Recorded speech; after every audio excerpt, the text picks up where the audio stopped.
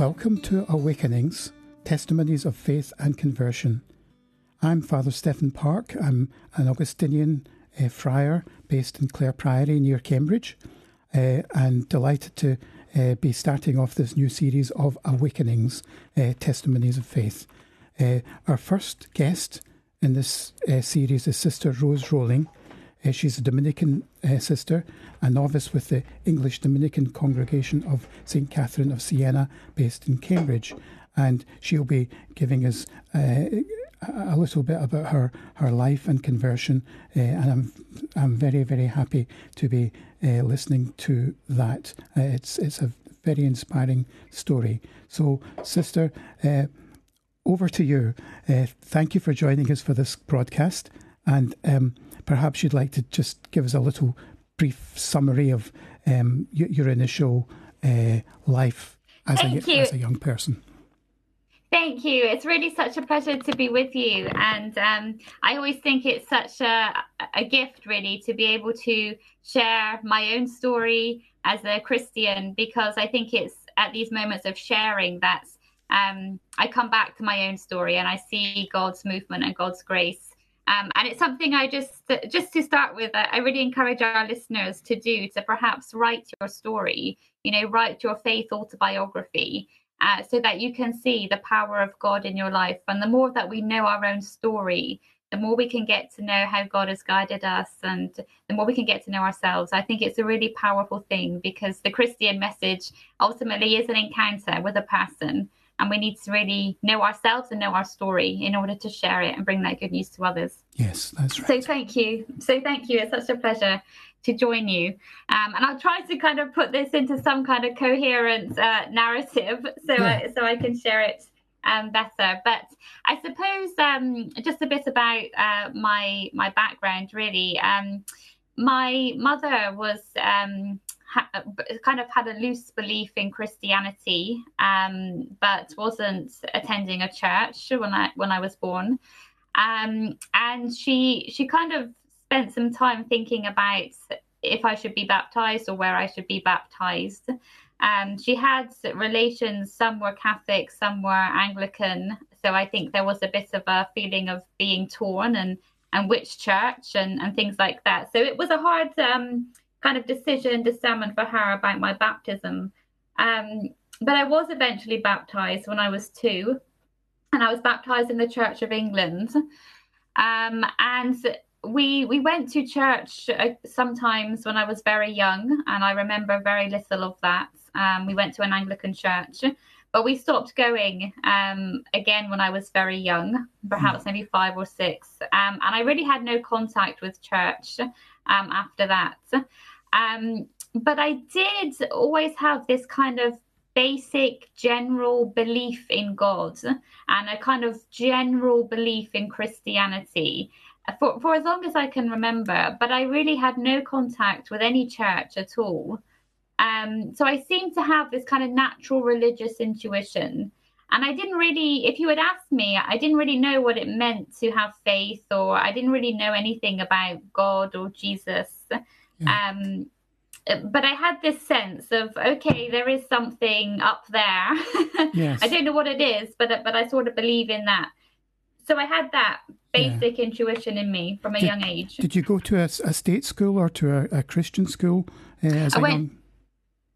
I went to a state school, just a real, state comprehensive. Mm-hmm. And the only contact I had there really with the church was just RE lessons where we did world religion and we did a bit about Christianity. Yeah. But that was it, really. Mm. But what was interesting, I think, in this stage of my life, this kind of pre-Catholic stage, was that I have several quite powerful memories, which have always stayed with me. So I remember when I was very young, I don't know how old I was, but I remember praying very intensely to God. Just being in the dining room, kind of like kneeling on the floor and praying intensely to God. So that always sticks with me. And I remember being very young and sitting in my bedroom. I had like a little window seat in my bedroom and gazing at this sunset, and again having this amazing experience that God knew me and God loved me. And as I got older, and I went to secondary school, I remember being in a RE class, and just somehow just looking at the back, we had like a display board about Christianity, and it had some things about Roman Catholicism, which I really had no idea about. But I just looked at this RE board and I thought, I'm going to be a Catholic one day. Goodness. And I had no idea where that came from. Yeah. Yeah. And I just left it. I was about 12 and I just left it.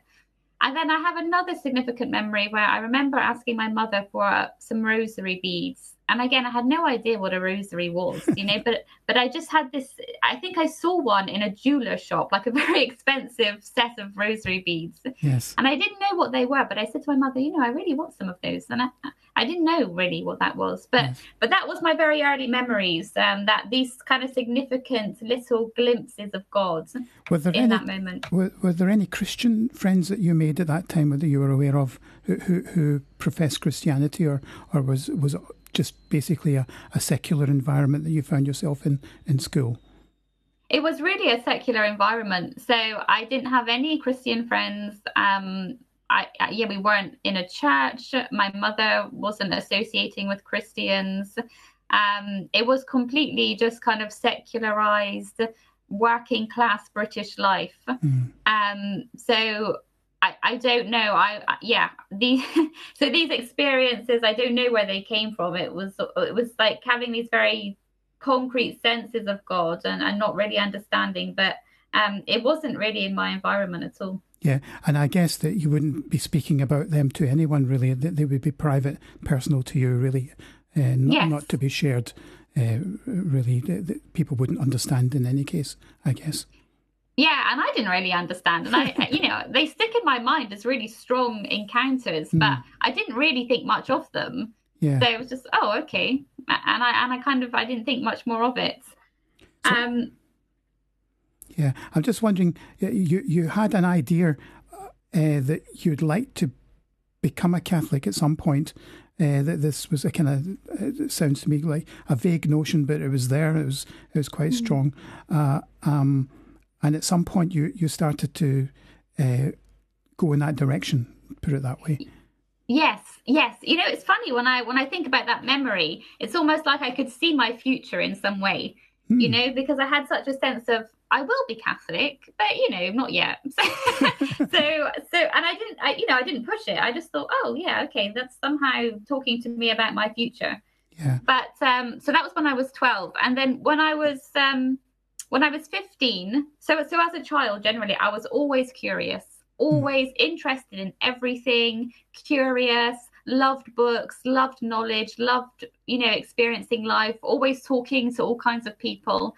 So I had this real thirst for truth. I would say that's also very strong as a theme in my life. I was always searching for truth. And I had a very concrete sense that there was a truth. Yes. And I also knew that when I found it, I would just know. So I was reading ideas all the time, all kinds of ideas, philosophy and world religion and politics and science. And I loved all of it. And I just had this sense, when I really find that thing that is the concrete truth, that truth I'm searching for, I'll just know. And I was convicted of that. Yes. So I was very interested all through my life of different things. But as a teenager, this really started to kind of crystallize. And I remember going to my local library because I lived in the public library, really. And I found a book on the Catholic saints. And I took this home and I was completely fascinated by it. Like these people who had extraordinary stories, great works, great testimony. I was just taken. And I think because I've always been interested in people, so seeing stories of other human beings who had experienced God, who had gone on to do great things, I was just captivated. Yes.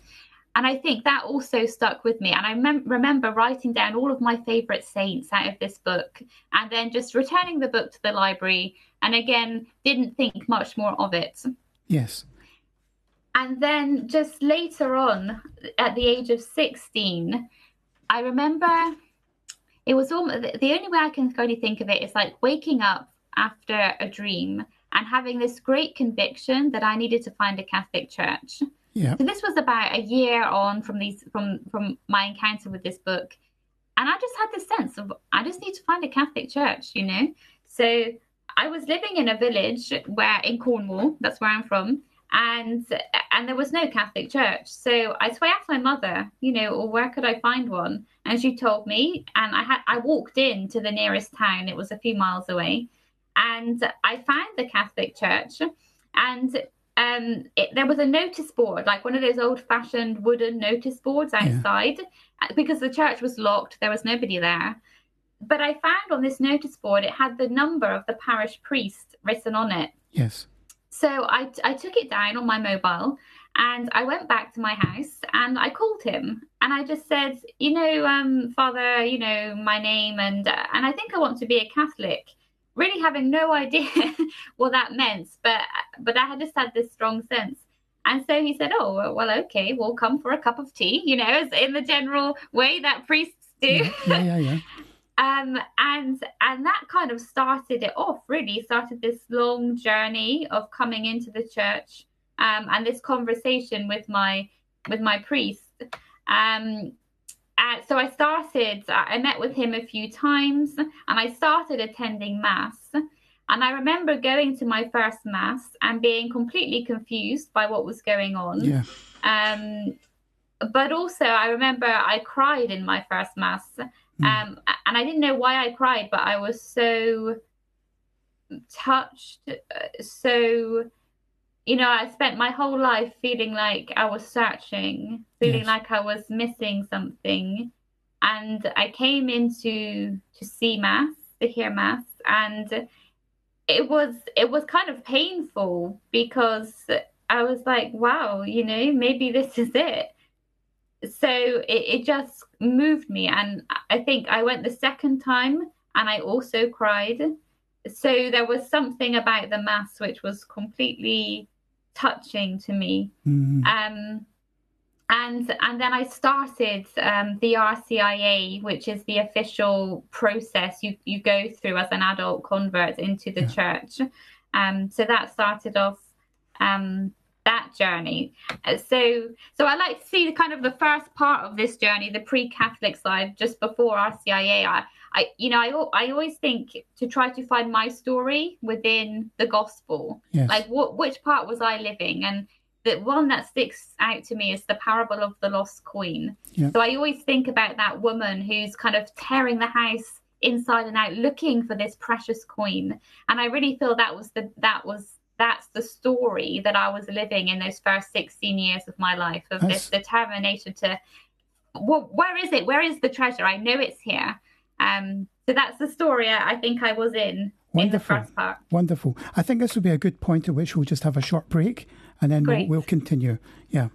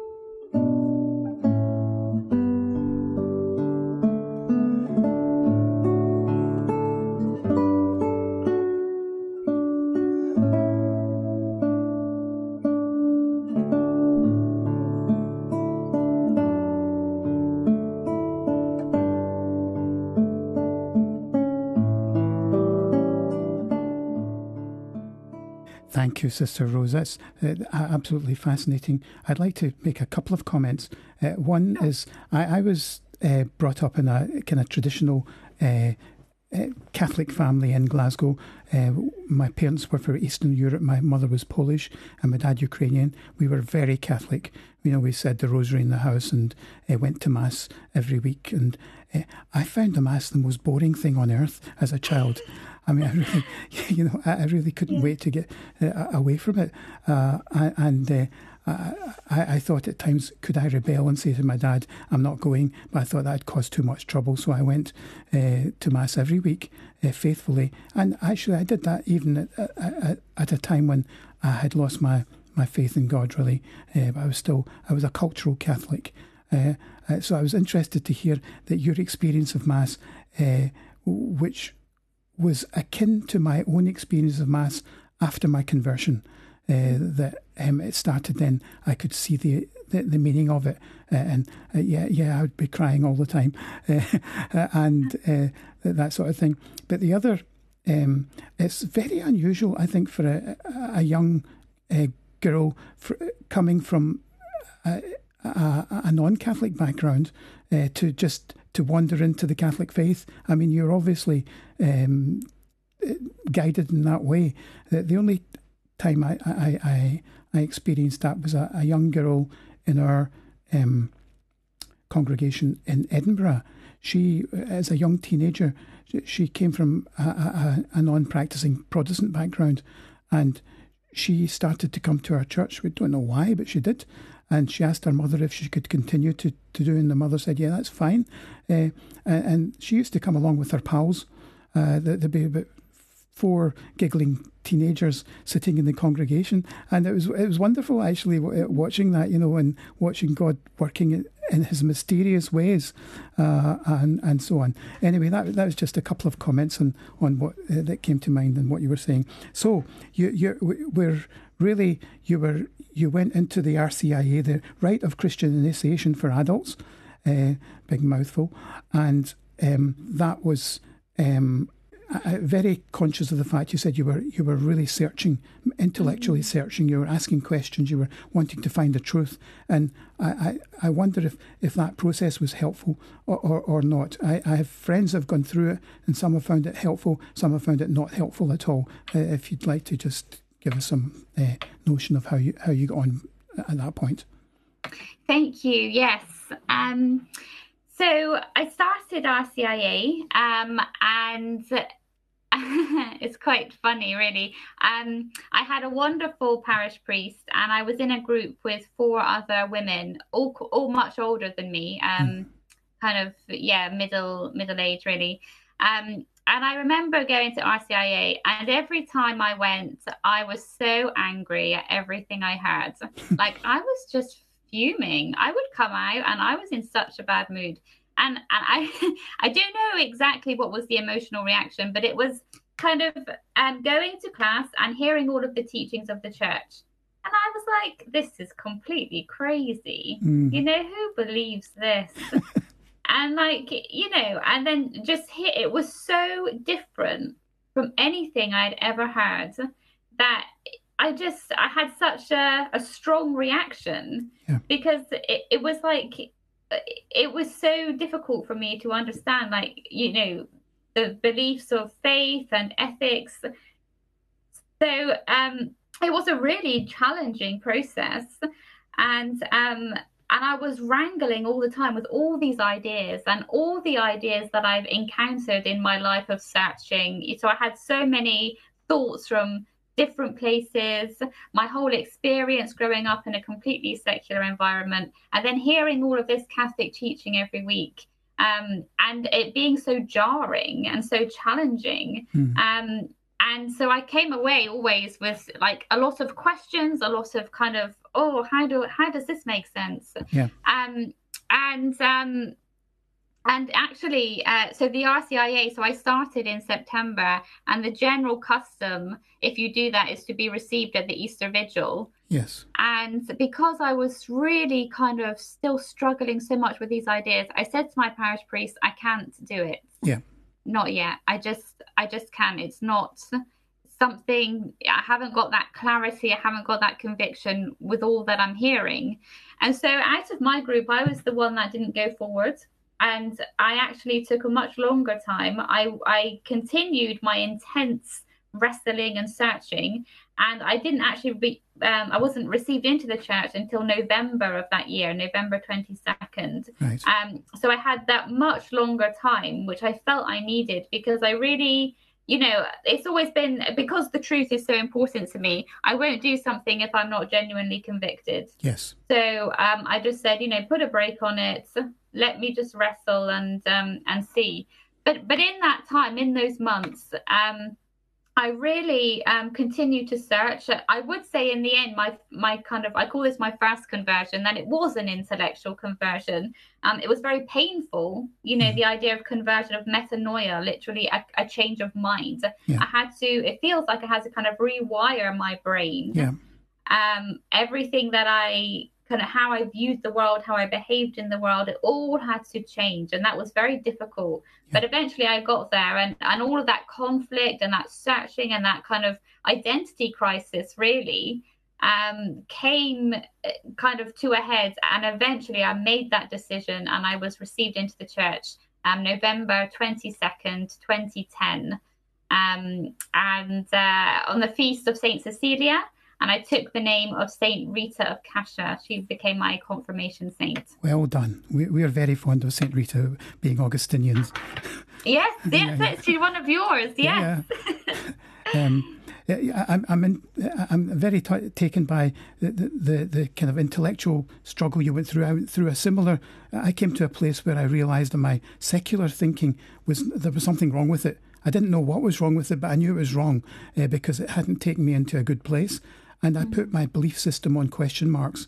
I just put a whole series of question marks on the things I believed, and started to read and read and read, I just wanted to find the truth, as you did. C.S. Lewis was very helpful to me at that point. He was a Anglican, but his take on Christianity and Christian things were very clear, and I loved his approach. But anyway, sorry, I've stopped talking about me. No, it's really interesting. Yeah, and it's difficult, I think, especially, for me, I was a teenager, so you're also going through all of the difficulties of just being a normal teenage human being. And trying to find your identity and really work out who you are and what you believe, and then kind of having this conversion experience in the middle, it just intensifies that all the more. And not wanting to kind of, I felt called by God into this place, and yet I also didn't want to be the weird religious kid. I wanted to fit in, and my friends never knew me as a religious person. No. So for them it was kind of, well, what's she doing? Like, what's going on with her? So that intensified all of that as well. Did you have any career ideas about what you wanted to do at that point at all? Not really. I loved the study. I ended up studying philosophy as part of my A-levels. And because it's, a subject of searching and questioning, I was so gripped. And all I really knew was that I needed to study philosophy and see where that took me. So that was that side, the kind of intellectual side of things. But interestingly, so I became a Catholic when I was 17. I was received when I was 17 in the end. Well, just before that, okay, so this kind of answers your question, but just before that, when I was going through all of this kind of questioning and wrangling, I had another strong experience, again, being in my bedroom and looking out of my bedroom window, just kind of cold winter day. And I had this sense that I wanted to be a nun.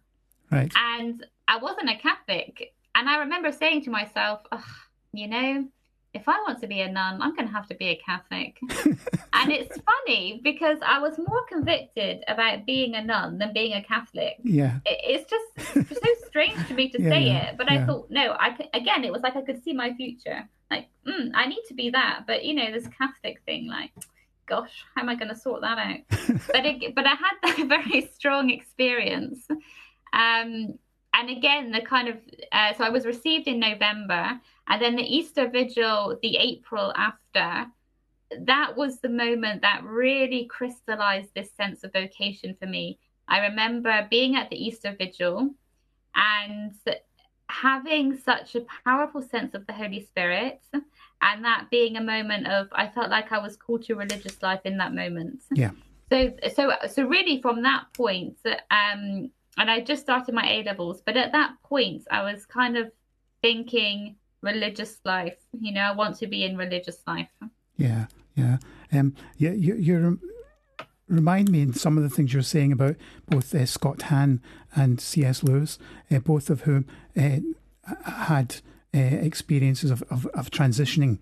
C.S. Lewis was a philosophical in his approach, and he was agnostic for many years, and then he said at one point he got on a bus and he was not a believer in God, and by the time he got off the bus he did believe in God, and it kind of worked out intellectually that there was a God. And he said that he went home and he sat in his room and he was the most miserable person you could imagine on the earth, because he realised that at that point that he now believed in God, his life would have to change. He'd have to start doing things according to the way God wants things done rather than the way he wanted it done. He was quite depressed about the whole situation. And thinking of Scott Hahn as well, he was a Protestant pastor, I think a Baptist, and he moved. He was married at the time, and he moved into the Catholic Church through his study of the Bible. Really, he did it through biblical studies, and he became a Catholic.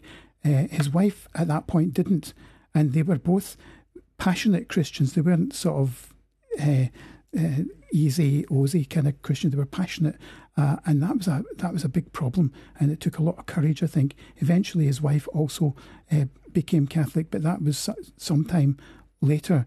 And I just thinking about the courage to step into the unknown, really. And you'd be doing a bit of that, stepping into the unknown as well, not knowing where you were, what specifically you were called to, but going in that kind of general direction. Yeah, and I think it's good.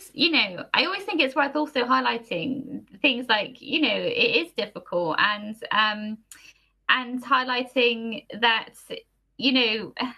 faith to convert, it is costly. And our culture does not make it easy. No. So and I think it's worth kind of saying that and being honest, and just saying the real kind of cost that it can bring, but also the enormous blessing of it, but just kind of not bypassing that stage of it is hard, it is difficult, but and I guess to kind of talking about cost as well.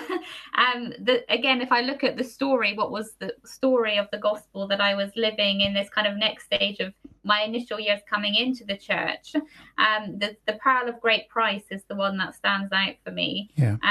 That finally I'd found my treasure, and I really at this point, faith was the most precious thing in my life. Yeah. And at that point, it was, I want to give everything, and probably that's where the initial thoughts of religious life came from, as right, I'm in this now, I just want to give God everything.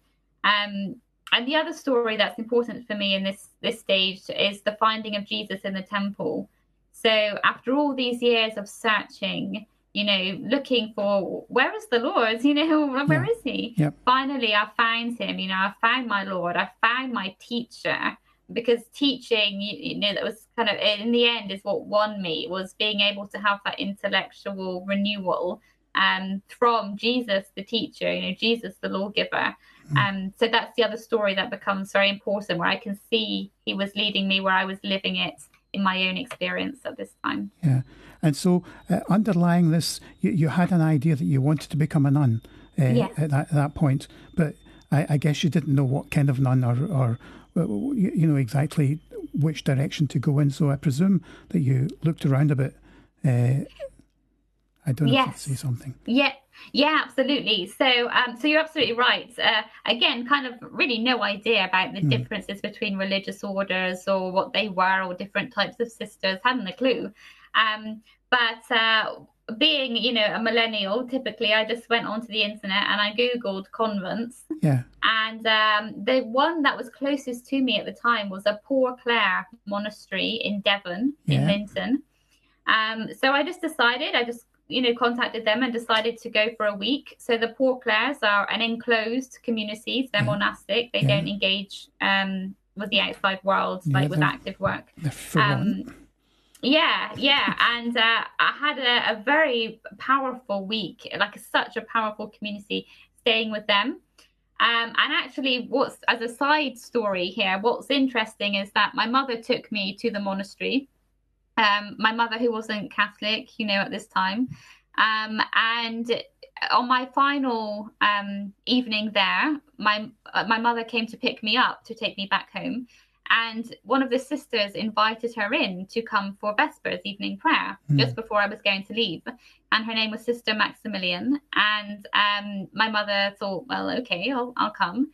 And she was so moved by seeing the sisters praying and so moved by the kindness of Sister Maximilian that only, I think it was about a couple of years later, my mother ended up becoming a Catholic as well. Goodness. And she actually took the name Maximilian after Sister Maximilian, who she had met. And also, Saint Maximilian is the great saint who laid down his life for another person. Yes. So that was how my mother ended up coming into the church. And I always really tell people this story as well, because, I belong to the order of preachers. And so we go out, we're loud, we proclaim the gospel, we're out there. Yep. But I always come back to this fact that my mother was converted, not by a preacher, not by somebody being, loud and out there. She was converted by the testimony of an enclosed poor nun. Yep. And that's so powerful. And so many times we don't know the effect we have on people. It can be the kind of seemingly poorest, almost hidden people that actually bring people to faith. So so I always, God bless that sister for her witness and her life and her testimony. So that was the Poor Clares, and I went home, and then ended up when I was 18 going on a study week. So, because again, I was so interested in theology, it was a study week run by Dominicans, friars and sisters, and it was at Buckfast Abbey, which is a Benedictine monastery. And I really just went because I was interested in theology and wanted to know about it and stay there for a week. But that's where I met the Dominicans. So I met them when I was 18, and I felt like these are my people. I had this kind of instinctive sense of, I know these people, that's me. So I met them when I was 18, and then really throughout the rest of my life, my student years, my life as a young professional, I always had Dominicans somewhere in my life. I think, Dominicans are everywhere. They really are. So they were always there. But that was the time I first met them, and I just felt like, obviously I'm a Dominican, if I'm anything, so that just seemed the most kind of natural, intuitive place in terms of religious orders for me. That's quite a useful place to find oneself, because I think that we can just float about, and I meet people who are floating. They have some sense, a vague sense of God calling, but they're not focused. And to get into a place where that's where you're heading, that's much more useful. What happened next?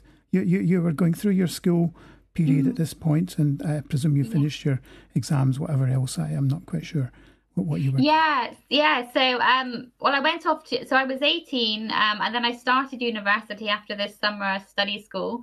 And I went off, I studied philosophy and theology, and I lived in a Catholic student lay community called Benedict XVI House, named after the Pope at the time. And that was really such a blessing, such a beautiful experience, and gave me the experience of living in an intentional Catholic community. I was there for 2 years. Where was that? That was in Twickenham. So I studied at St. Mary's in Twickenham. And that was such a kind of holding experience of get it, of living with other young Catholics, really passionate about their faith. And that was an important experience, I think, to live closely and intentionally with other young Catholics. So that really held me through my student years, and I was quite involved with the Catholic Society, with the chaplaincy. So that was a blessing. Yep. But I think really the next big chapter kind of comes when I joined the Zion community.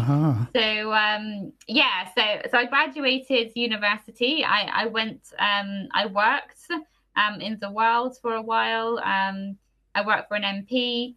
But, you know, this kind of desire for community life, for religious life, it just would not leave me. So I thought, okay, what am I going to do? So I ended up studying for a master's, first of all, at St. Mary's. Again, I studied bioethics. And then I decided, okay, I need a more intentional, Christ-focused form of life. So the next kind of major thing comes when I joined the Zion community.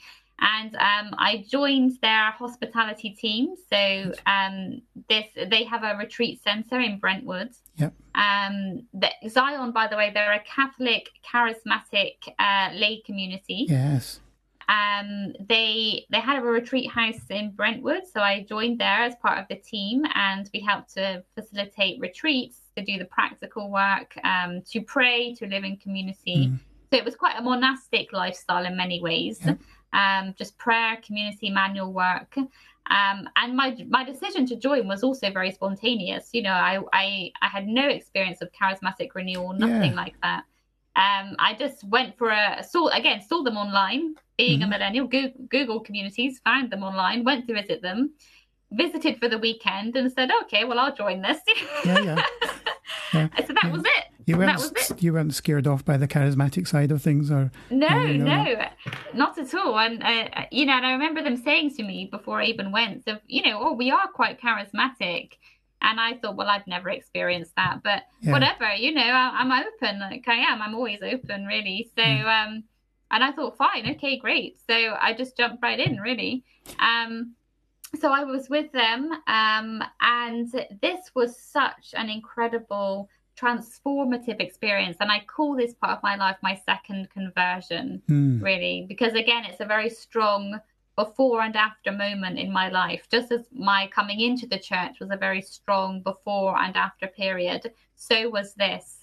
And it was transformative, I think, just because of the experience of such a loving community, and people that were just really completely given over to God, who had left everything in the world, who had no real kind of security, who were not even kind of, of an official status in the church. They weren't religious. They didn't have the benefits of having a title and a status in the church. They were just really intentional disciples.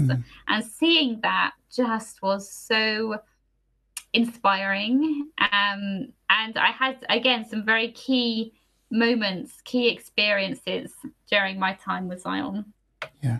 That's I had a similar experience. It's soon after my own conversion, I joined a charismatic community in Glasgow called the Community of the Risen Christ. And that was a fabulous training course for me. Really, I learned so much about Catholic Christianity through that community, and also expanded the charismatic side I'd never experienced before. It kind of blew me away. A little bit scary to start with, but I loved it. On that point, I think we'll maybe have a short break, and then we'll continue with the next bit. Great.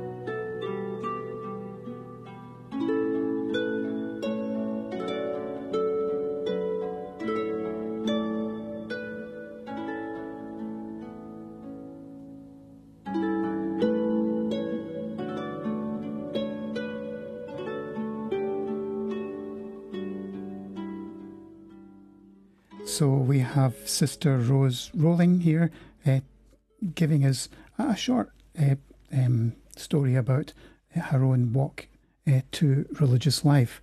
So I think that we finished with you. You had joined the Sion community, and that would have been a very rich experience, I guess, for you. You talked about it was quite a monastic setting, really. You were, but at the same time, I know the Sion community is very active in ministry, and they go out, and I presume you went out with them to whatever schools and parishes and different places. Was that part of? Well, so there kind of in my time in Zion, there were two kind of ways of being being with community. Yeah. So they had the mission team, which went out and basically preached the gospel, evangelized in schools and parishes across the UK. And then there was the hospitality team, who were really based at the retreat centre and lived this more kind of monastic life of prayer, community, and manual work. Right. So that's what I lived.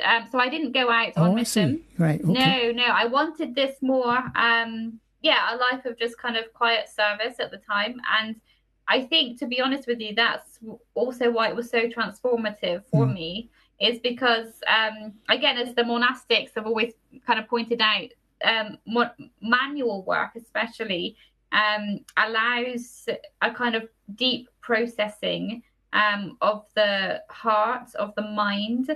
Yes. It allows you in some, I don't really understand it, I just believe it. It allows God to work on that deeper level. And I think it was transformative because it just gave me a space. I've been a very intellectual person, and to actually get out of my mind, get into my body, and give God just a real free space to work, to not, where I'm not overthinking and analysing and controlling. I think that's why it was transformative. And so I didn't really want the outside engagement at the time. How long were you with the Sion community? How long did you spend there? So I was with them for a year. Right. And in that year, again, I had some very powerful experiences. I had two things that they run every year. They're retreats for women. So there's one called Beloved and one called Desired. Yeah. And it comes from the Song of Songs, a verse from the Songs, which says, I am my beloved's and his desire is for me. And they've developed two retreats for women based on this. And the Desired retreat in particular was so transformative. Just this sense that God desires me. Yes. He desires me, all that I am, all that I can be as a woman. It was so powerful. And after that, it really brought something alive, a real creative energy inside of me. And the other thing that was really powerful was something called Unbound Prayer Ministry. Yes. Which is kind of, Zion have launched it in the UK, but it's really a way of repentance and forgiveness and healing. Yeah. And I started going through the Unbound process, and that was so powerful, so healing. And again, just got to a lot of those deeper roots that I think often as converts come into the church, we just kind of put them into a process and we sacramentalize, but all the baggage you bring is not dealt with too often. And for me, this was the place where all of the stuff could be processed, could be worked through. And again, it was so powerful because of that. And the story that I really, going back to the Gospels, that I feel with them that I was living was the raising of Lazarus.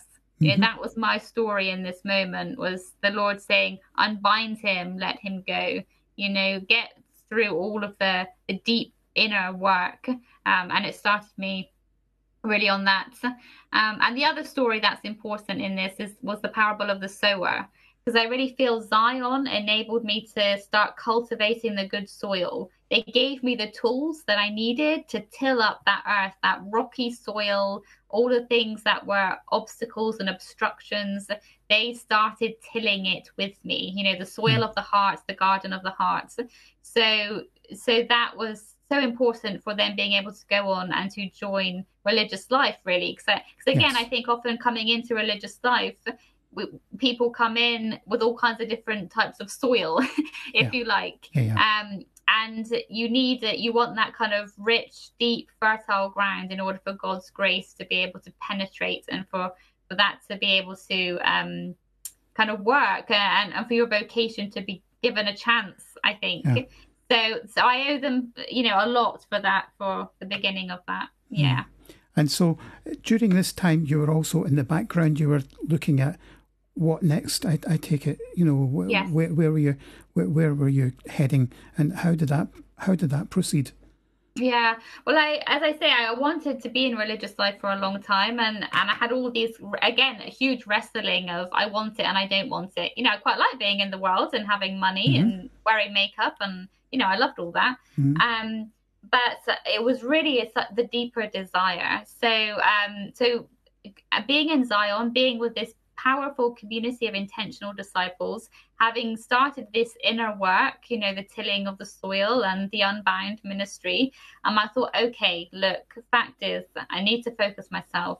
I need to do something about this sense of call. Yes. And I go back to that first beginning, my first encounter with the Dominicans when I was 18. And again, it was instinctual. I thought, well, if I'm going to be anything, I'm going to be a Dominican.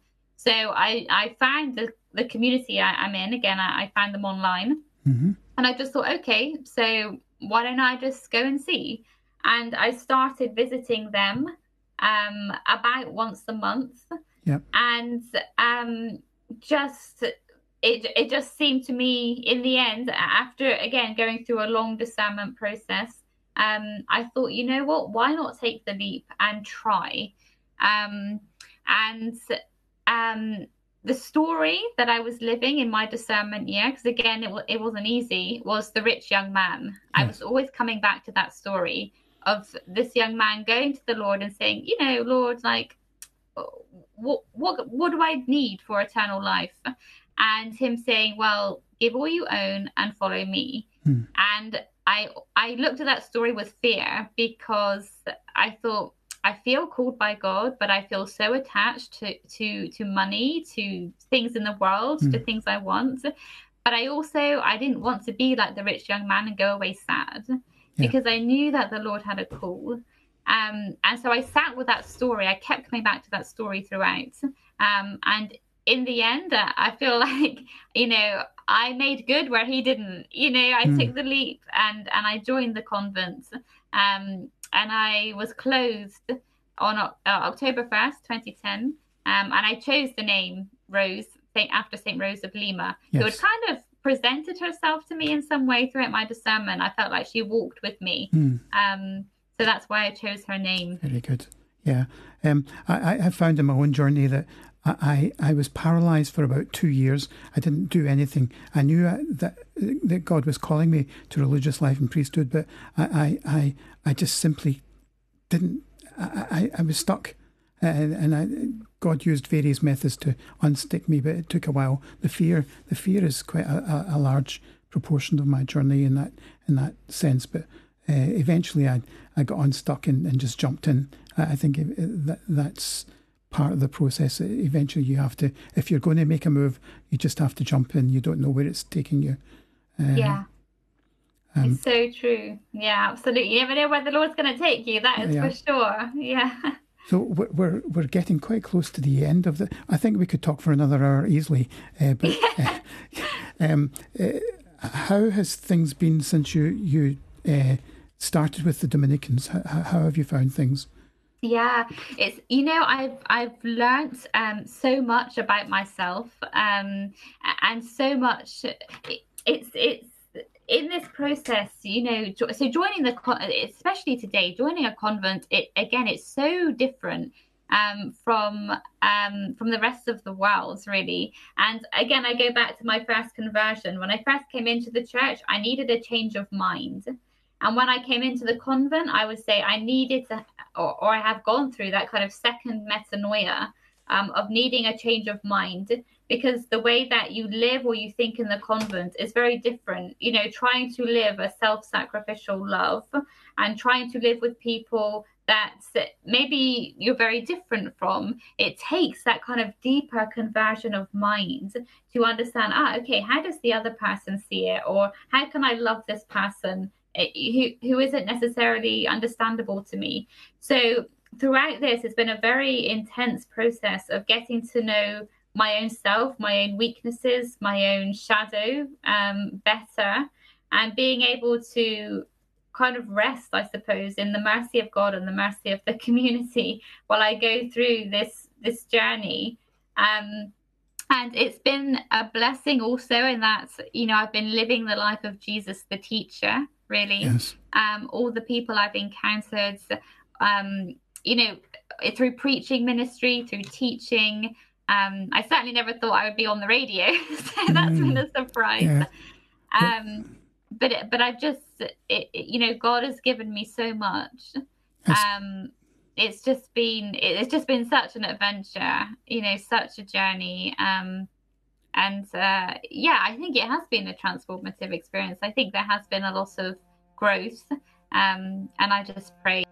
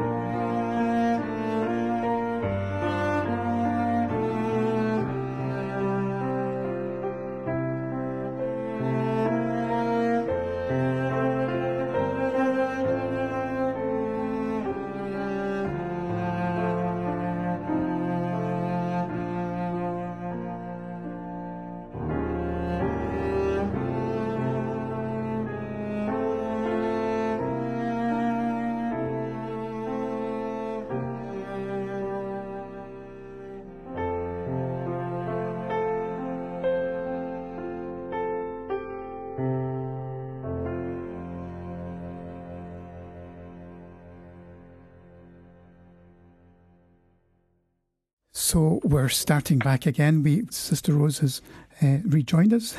Thank you. Yeah. So it's been a great time of growth, really, in my own life, and a great time of. I think the Lord has really led me deeper in many ways.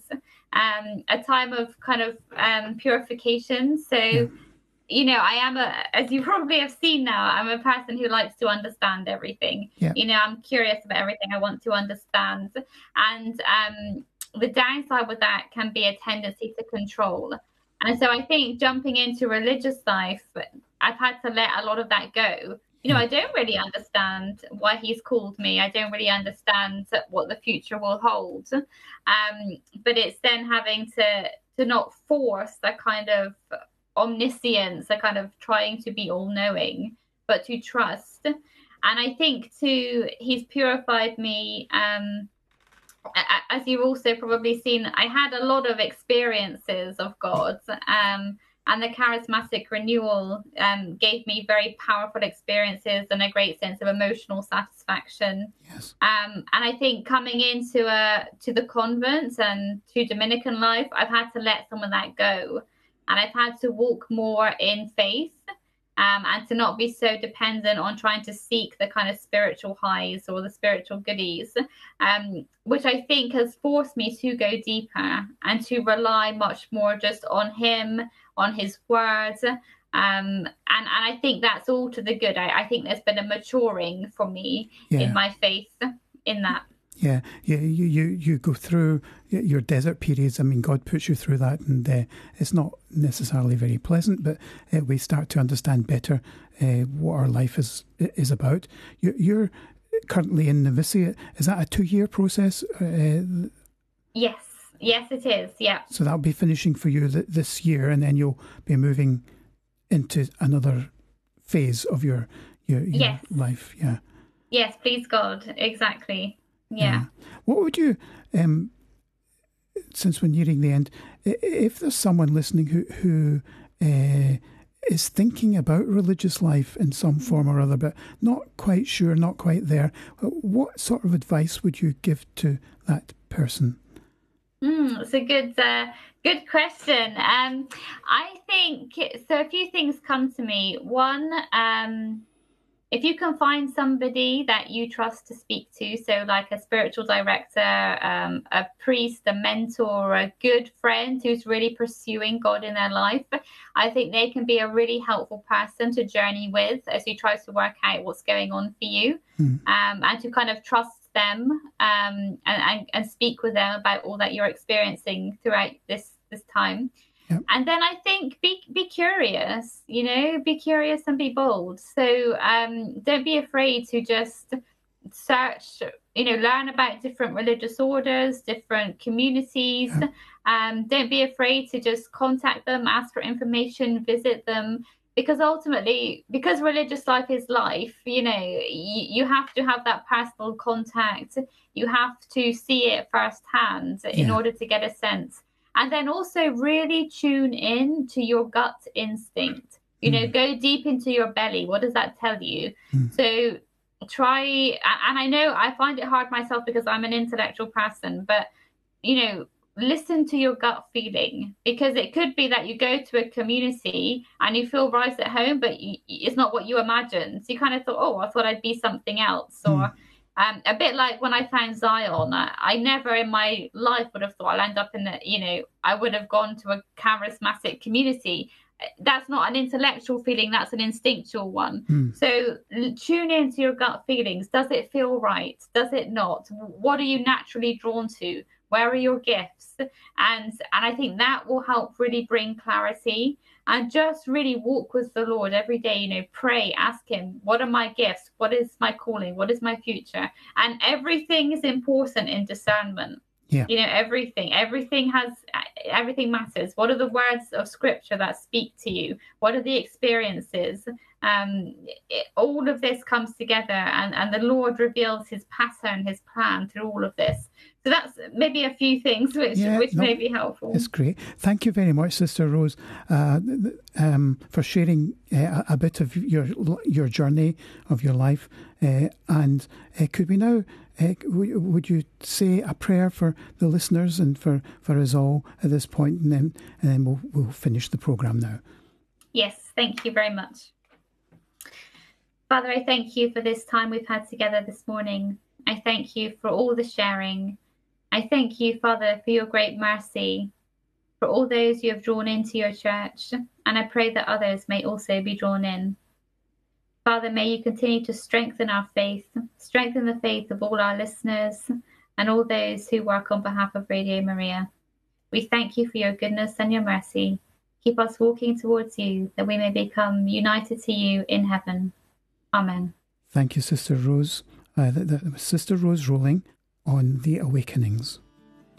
Thank you. God bless you. God bless.